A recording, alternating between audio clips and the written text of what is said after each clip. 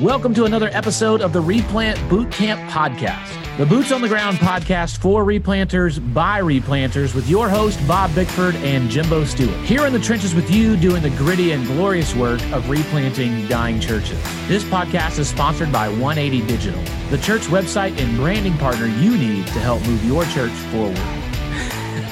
Hey, Bob, what in the world are you wearing? Jimbo, I have The Mission Continues COVID-19 face mask on. Mission continues. Yes. Go for it. Here's why I'm wearing it, Jimbo. Because the replanting mission must continue.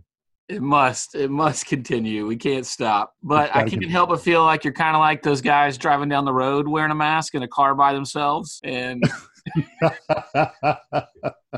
yeah, well, okay. Well, I'll pull it down then because I don't want you to be.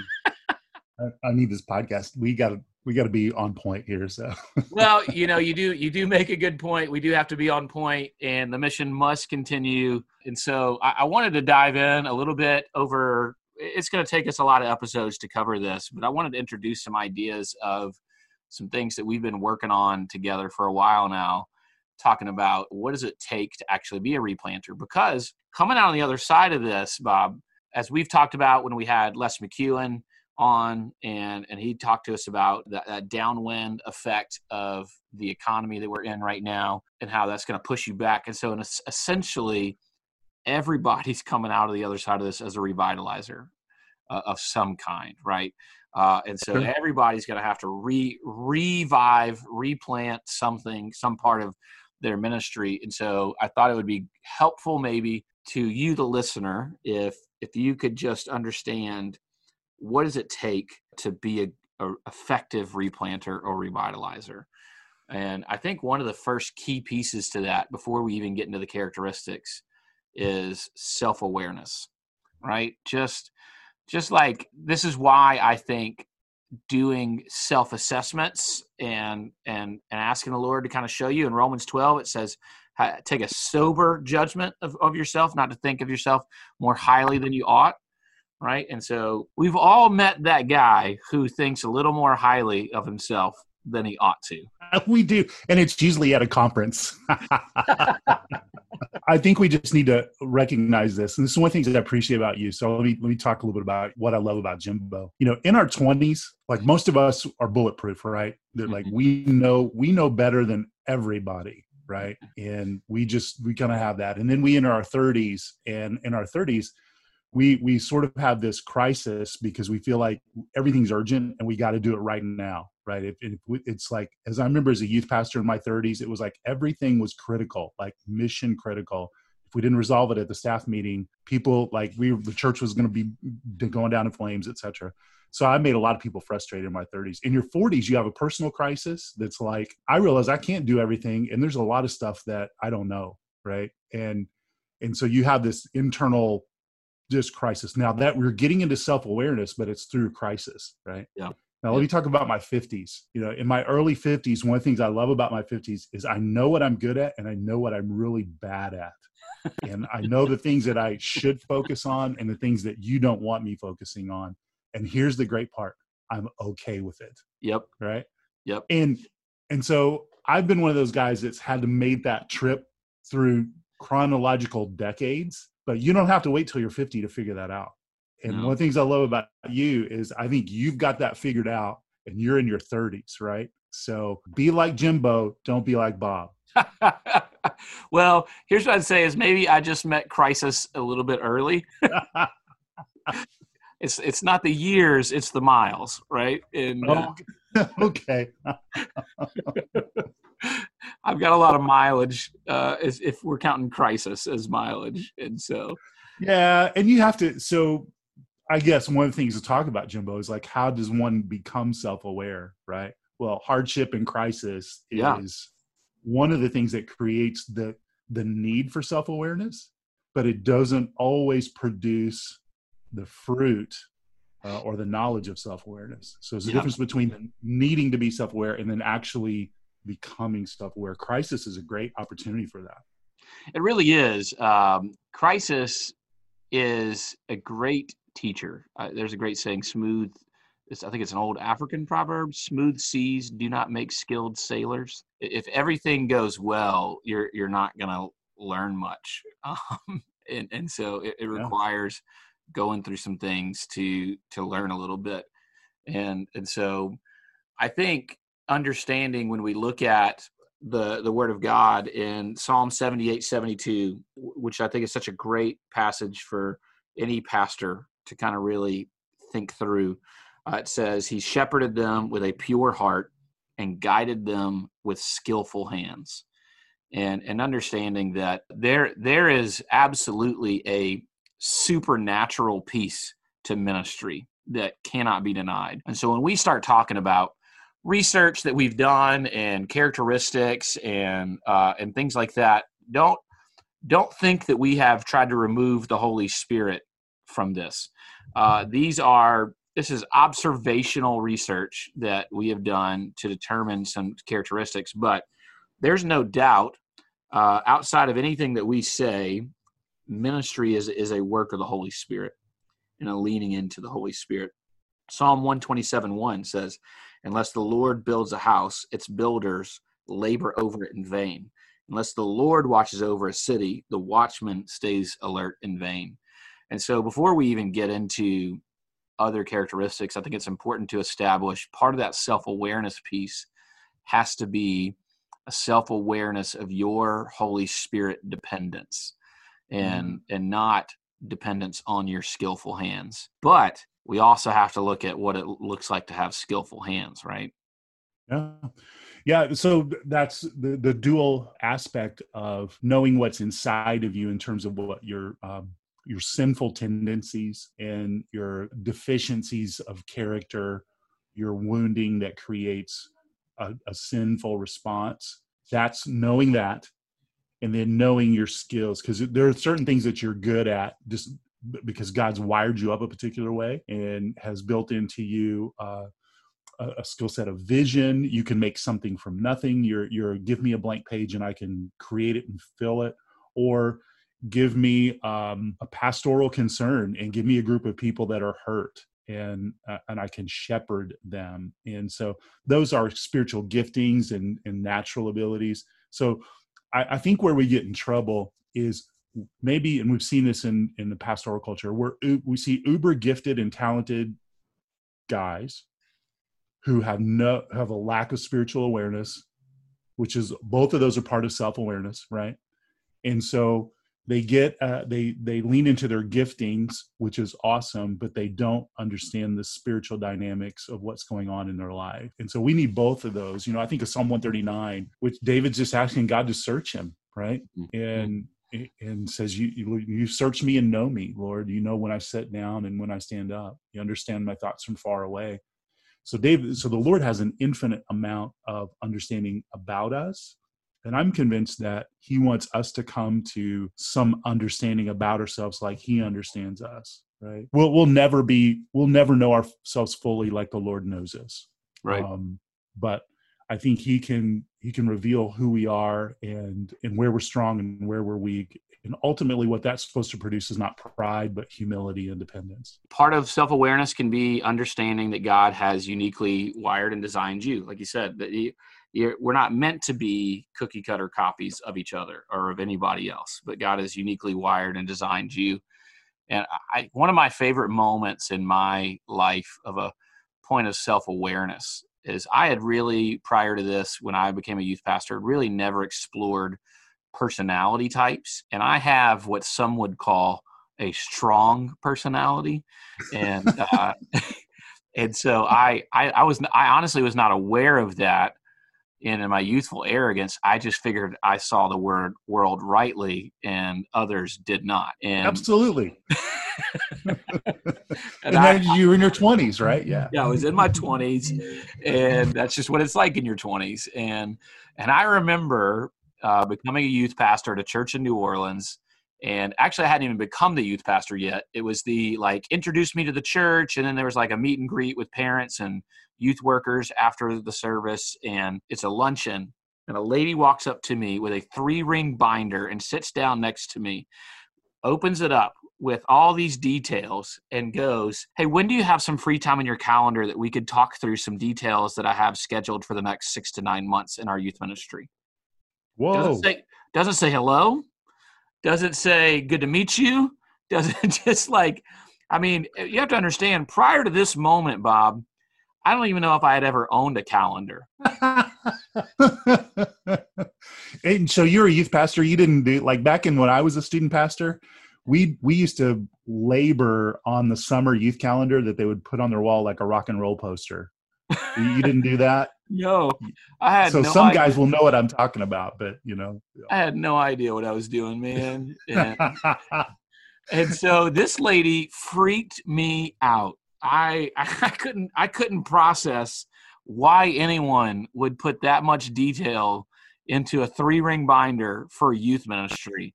I just, and so I assumed, and this is being 100% honest, I assumed she must have had nefarious intentions and that she was just trying to take over the youth ministry and hijack my leadership.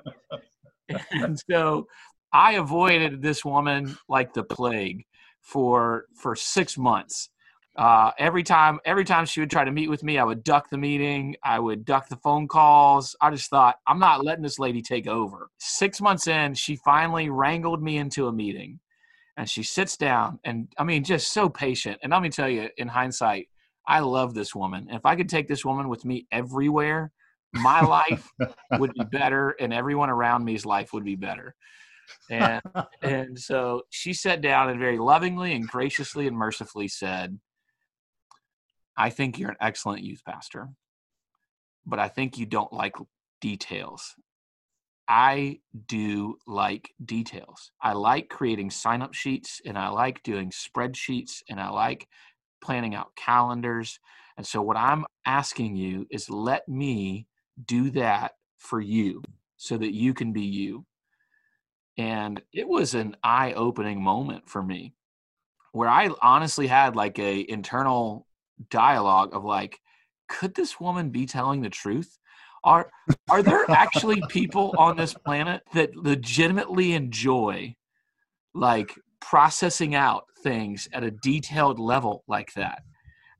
My brain could not wrap around that reality, but it was such a life-changing relationship for me with this lady. And so when I moved to Jacksonville, Florida, I begged her to move with me because to this day, I would personally take a massive pay cut just to have this lady by me. She is incredibly gifted and just an incredible woman and such a help in so many ways. And so, but here's my point, is that was such a moment of increased self-awareness for me that has impacted my ministry ever since, and always will. And that lady did a great service for me. And so I've learned a lot of skills that she taught me that I didn't have, that seminary didn't teach me, that no other mentor taught me, but this youth ministry volunteer taught me. And I've become far more organized as a person, partially out of just self-awareness of knowing that things go better when I do that, even if it's something I'm not good at or doesn't come naturally to me. It lets me know that, okay, that's something I need to lean in on. That's amazing. And I love that story in the sense of in it you see she had great commitment to you and your success, and she affirmed you, like coming to you and going, man, you're a great youth pastor.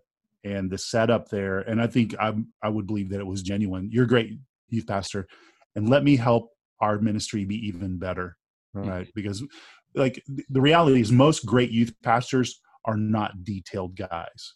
They're visionaries, they're pastors, they're, entrepreneurs and innovative folks. And so I think even replanters to some degree, and it varies by person to person, you're going to have strengths that enable you to be successful in an aspect of your ministry, but not the entirety of it. And that's because God has designed us to depend on the body to do ministry. Being aware as a leader of where you lead best and most effectively, and where you are at a deficit is incredibly important. And that's a part of your awareness, personal awareness, self-awareness, that sort of thing. One of the aspects too that, and I think I'd like just to bring this up. So in the replanting journey, ministry is hard. Replanting seems to be particularly hard in some different ways. And so one of the aspects of self-awareness is your story, your home of origin story, your life story, the way you respond to conflict, the way you respond to people, all those sorts of things. And I think you've really got to have an idea and an understanding of all of that, because there's nothing like the crucible of replanting that will bring up dynamics in your life that feel, you don't know why they feel strong, and you don't know why it hurts so bad, and you don't know why this particular incident or this particular person makes you frustrated and angry so much. But if you can sit with that a little bit and sit with the Lord in that, you might begin to understand that some of the pain you experienced in your season of growing up, maybe in your home of origin, maybe in high school, maybe in college, maybe in your first job, maybe, significant relationships, every bit of that impacts who we are today. And part of self-awareness, emotional intelligence, is understanding that. So the response that I'm having to the deacon who's always asking me for, every single detail and that all the I's are dotted and the T's are crossed, why do I get irritated by him so much, right? Why does he make me crazy? Why does a person who's really passive and really non-affirming and just kind of looks at me with a blank face all the time, the person who I would just want to try to make them smile or affirm what we're doing, why are they so forefront in my mind? Why am I so obsessed at getting their approval, right? Well, you probably need to figure that out. Because there's going to be more people like that. And I could add a whole roster of characters and personality types to that. Part of your self-awareness is realizing I'm bent in a particular way to respond to certain people in a particular way. And there's a process where the Lord uses those kinds of people in our life to sanctify us and make us more focused on being obedient and living in his approval that already exists because of Christ and not performing.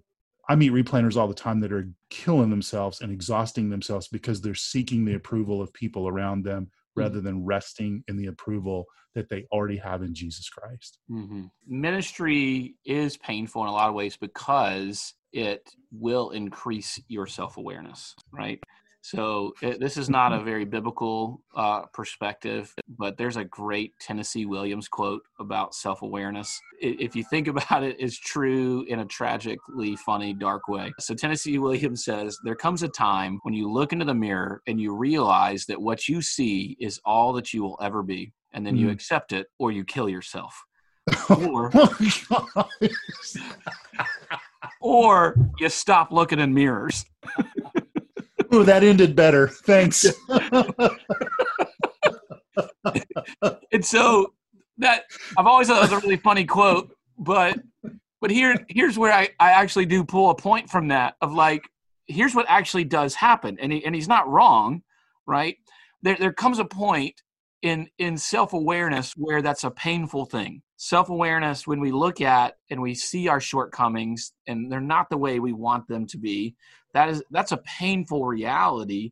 And so what we either do is we either just like quit looking in mirrors or things that create self-awareness and we just ignore all of that and we just figure out, or we accept who we are, right? And so here's where I will take it theological.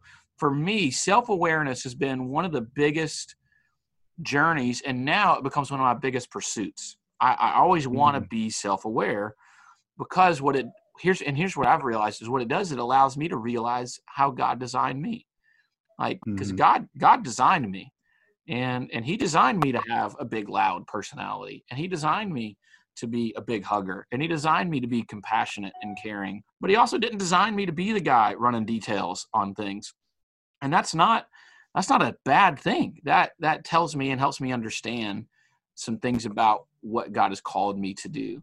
And so here's what I would say. One, I'd encourage you to take a personality profile if you haven't and really read. And there's all kinds of good ones out there. One I lean on a lot is DISC just because it makes sense to me and it's simple. There's Myers-Briggs, but that one gets a little more detailed and complicated. That's technical. Yeah, more technical. And so I think on a simple level, DISC is an easy one to understand. And using the disc one, here's what I'd say I see, and I'd ask if you see the same thing, Bob. I see either one or two type of personalities that go into replanting, and for different motivations, neither of which being bad. There's either the high D, high I, like driven, inspirational personality, which is my personality, that goes, I want to go in and fix something that's broken. And I got a vision for that. And I'm excited, and I bring a lot of energy into that. But there's another set of guys that I see, and here's where I'm going to disagree with some of the research that's out there. Some of the research that's out there would say a high S, that steadfastness, steadiness, very empathetic person, I say very shepherding type person, is drawn to the hurting people in the congregation, the hurting church, and wanting to see healing there. And now there is some research out there, and I won't say the authors on a recording, that will say that guy can't turn a church around. Well, I've seen that empirically to be not necessarily true. Yeah. So here's where the self-awareness piece comes in so much. As a high D, I have to understand there are moments I'm going to have to slow down more than I want to and focus on shepherding, because my natural bent in my personality is to run hard and fast. And that can be an asset, and that can be a good thing. But self-awareness tells me I got to learn when to slow down.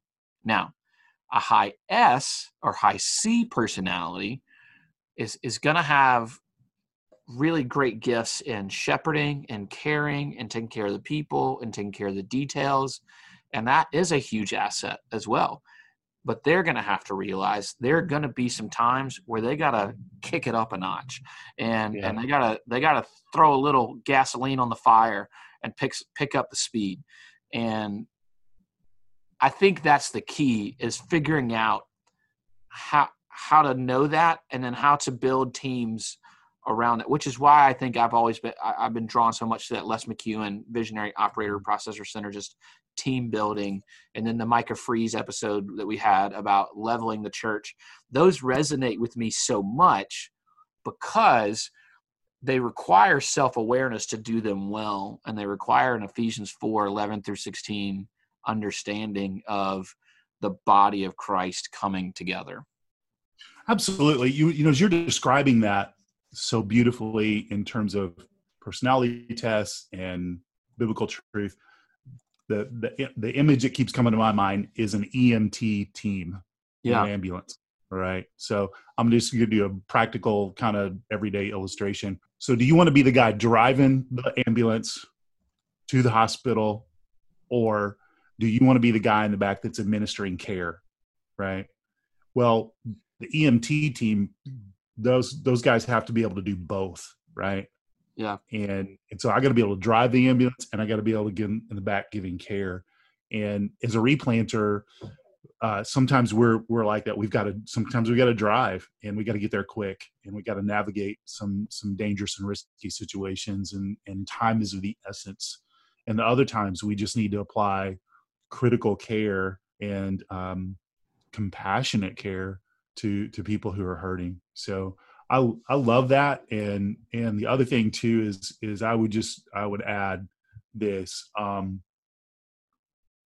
Most of the time when I, as a high D or I, think about self-awareness, here's what I focus on: my deficiencies. Mm-hmm. Right. Okay. Here's all the things I'm not good at. And then it's like, okay, well, what do I have to do to be good at them? You know, it's like, I'm just never going to be, and here's things like, I'm just not going to be good at some things, and that's okay. Yeah. If I'm good at everything, then I depend on no one, and I don't depend on God. And so my deficiencies are given to me by the Lord for my sanctification, and for me depending on the body, for me staying humble. And so if you're listening to this episode and you're thinking about, man, I don't want to become self-aware because I'm just going to focus on all the things I'm going to be bad at, and I'm going to be discouraged. Okay, look at it a different way. Just know those things. These are things that I need to put on my stop doing list, or delegate, or hand off to somebody else. but what are you uniquely qualified to do? Getting back towards Micah Freeze, the leveling the church. What are you uniquely qualified to do and gifted to do? Do that and be free of the things that you are not good at. Mm-hmm. Yeah, I mean, like Tennessee Williams said, you can either accept it, kill yourself, or stop looking in mirrors. You're like an old man. You got these quotes and these stories and all this kind of stuff like that. Yeah, so here's what I'd say is to you guys listen, figure out how to be self-aware. A couple of things you can do, right, is obviously you can just talk to the Lord and look at Scripture and look at your life in an evaluative way. You can talk to your spouse. You can talk to coworkers, supervisors, friends, ask them good questions. You can take a personality profile. And here's what I'd say. Read all the parts of it, right? Read the parts that describe the good things about your personality. Read the things that describe the potential pitfalls or challenges of your personality and look at them with an honest self-assessment. Check out those episodes that we've talked about. If you didn't catch them in the midst of all the COVID stuff, we understand. We'll have them linked in the show notes. See you guys soon, and we'll start diving into the actual characteristics of a replanter here soon. Thank you for listening to this episode of the Replant Bootcamp Podcast, a resource for replanters by replanters. If you enjoyed this episode or found it to be helpful for you and your ministry, please help us get the word out by subscribing, sharing, and leaving us a review on your favorite podcast listening platform. This podcast is sponsored by 180 Digital. 180 Digital is a team of design, development, and marketing experts that love working with churches big and small. Check out 180.church, ONEEIGHTY.church to learn more about how 180 can help your church move forward.